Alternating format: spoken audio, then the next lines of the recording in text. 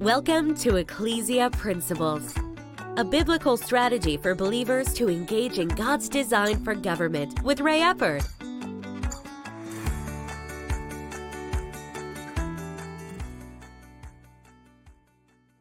Hello, glad you could join us again today. We're continuing our topic of the spiritual dynamics of government. And our text right now is 2 Corinthians chapter 10, verses 3 through 5, and we'll read that in just a moment. But yesterday we talked about how that the pulling down of strongholds, which this passage tells us we are supposed to do.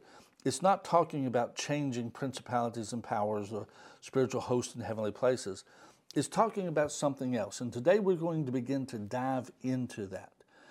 And ultimately, we will see how this feeds into government and government's role through this, because ultimately, God is wanting to build strongholds in this earth that promotes His kingdom and that can help influence people toward Him. On the flip side, Satan and his structure, the spiritual wickedness in heavenly places, the rulers of the darkness of this world, the powers, the principalities, he is through them trying to build strongholds within culture. Strongholds are in individuals, and individuals can be set free. But his primary objective is to build them within cultures, if you would, to build them within a nation, which is why he offered Jesus the kingdoms of this world and their glory if he had bowed down and worshiped him. Because control of the governments is control over the majority of the people within a nation. The government influences how the majority lives, functions, and operates. The extremes on that bell curve, going to obey God no matter what, going to live for the devil no matter what. Majority tend to move with the culture and with what the government says is okay, which is why having influence in government is a tremendous spiritual dynamic that Satan offered to Jesus. Jesus understood it. That's why it was a temptation to him, because he wants to win everyone to him. He died for the whole world. He wants all people to come to him and be saved. Having influence in government increases how many people will do that. Satan having influence decreases the number of people that will do that. That's why it's important that we as Christians get engaged in government. Now let's go ahead and read this text, 2 Corinthians chapter 10, verses 3 through 5. For though we walk in the flesh, we do not war according to the flesh. For the weapons of our warfare are not carnal, but mighty in God for pulling down strongholds. Now he begins to identify what those are. Casting down arguments and every high thing that exalts itself against the knowledge of God, bringing every thought into captivity to the obedience of Christ. Now, I want to take this backwards. If you would, he's telling us to tear them down. And if you would, the top level is the arguments / imagination, so we'll say more about that later. The things that exalt themselves against the knowledge of God. And the beginning level, the entry point, is thoughts not brought into captivity to Christ. So let's look at that. The way a stronghold gets built is initially that thought not being taken captive.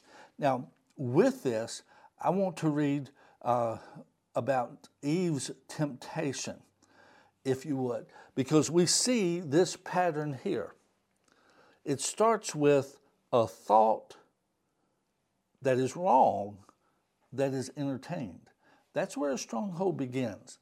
Genesis 3:1 says, Now the serpent was more cunning than any beast of the field which the Lord God had made.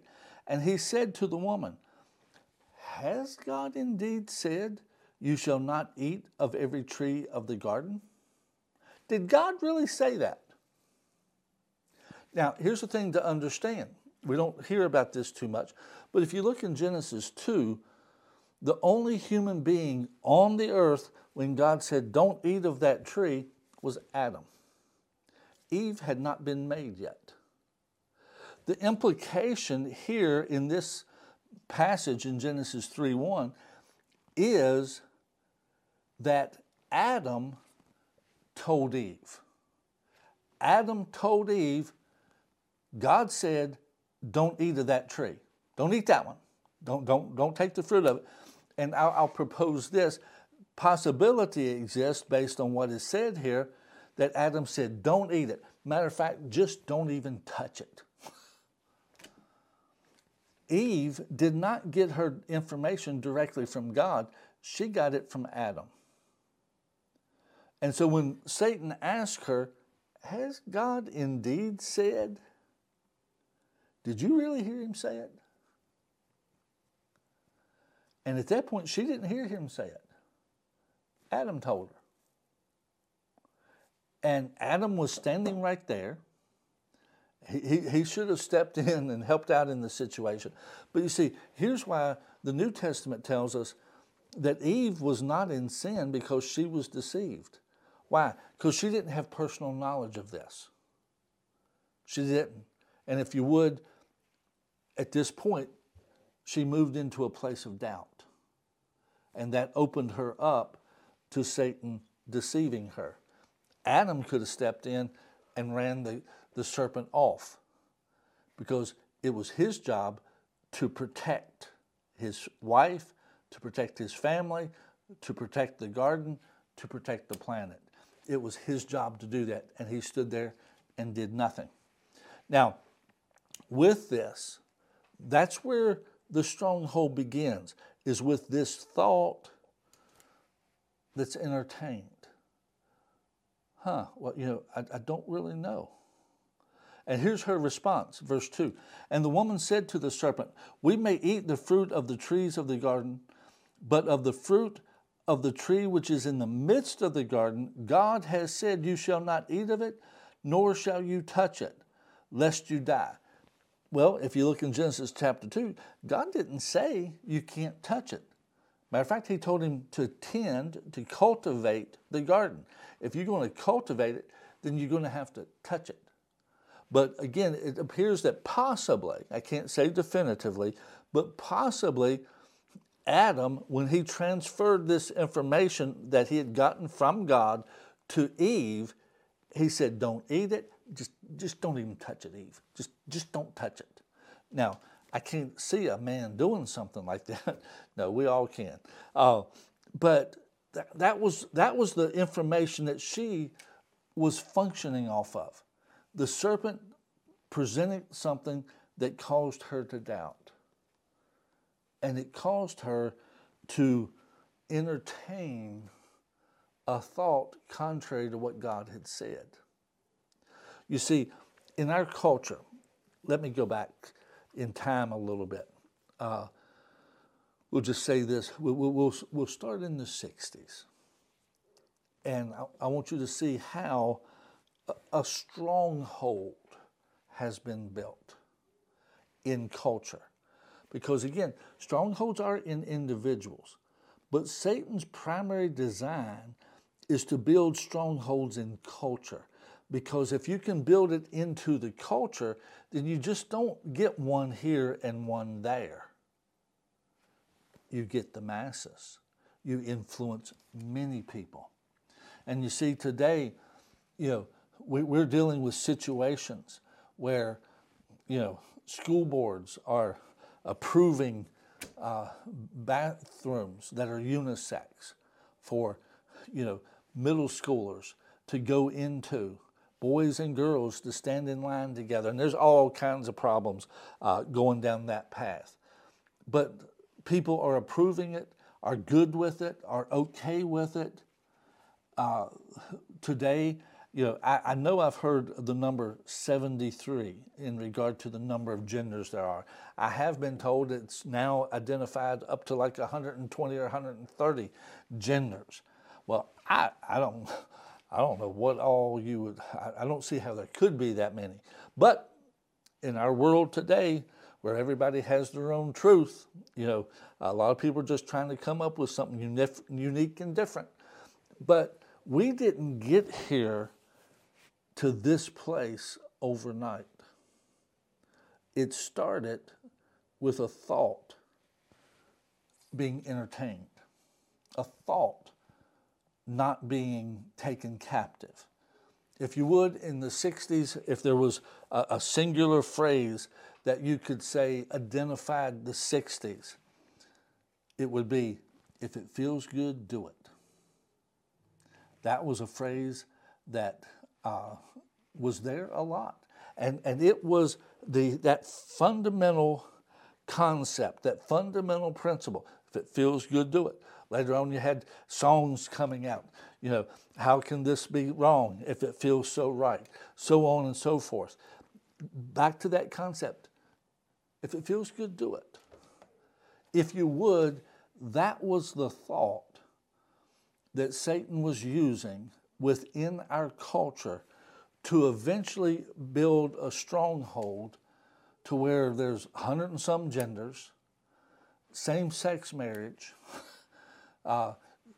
people agreeing with unisex bathrooms for middle schoolers, so forth. We didn't get there overnight. It started with this thought that did not get taken captive.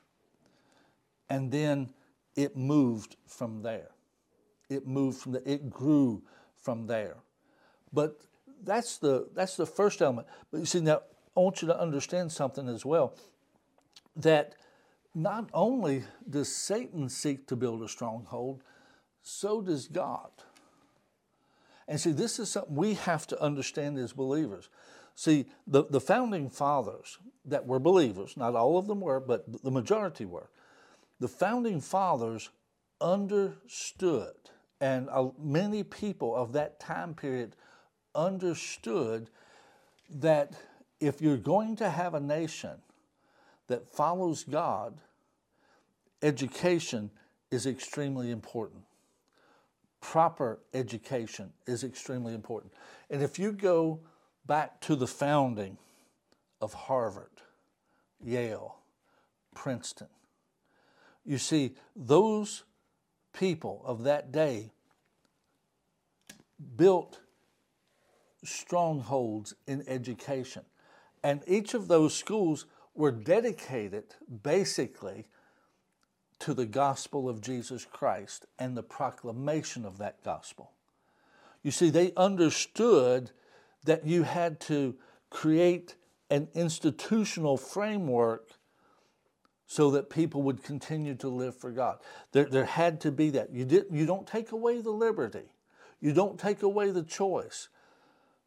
But you provide access to things that helps create that. Satan's doing the same thing today. He has attacked education because he's endeavoring to build the strongholds and to institutionalize it into our culture through education. But you see, David, when he became king, went throughout Israel and he built fortifications. He built strongholds. See, we as believers, not only do we need to tear down strongholds, we need to build strongholds. We need to give access to people to stay in a place of freedom and victory. God bless you. See you tomorrow.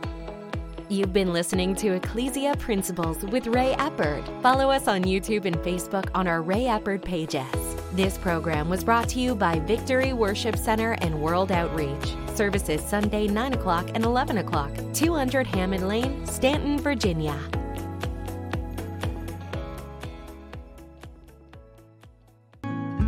To everything, there is a season, a time to plant and a time to harvest. Ecclesiastes 3:1-2. Augustus Seed is an independent, family-owned and operated seed company located in the Shenandoah Valley of Virginia. They provide quality seed, first-class genetics, and affordable prices. Get your seed and start planting today. Contact Augusta Seed online at augustaseed.com.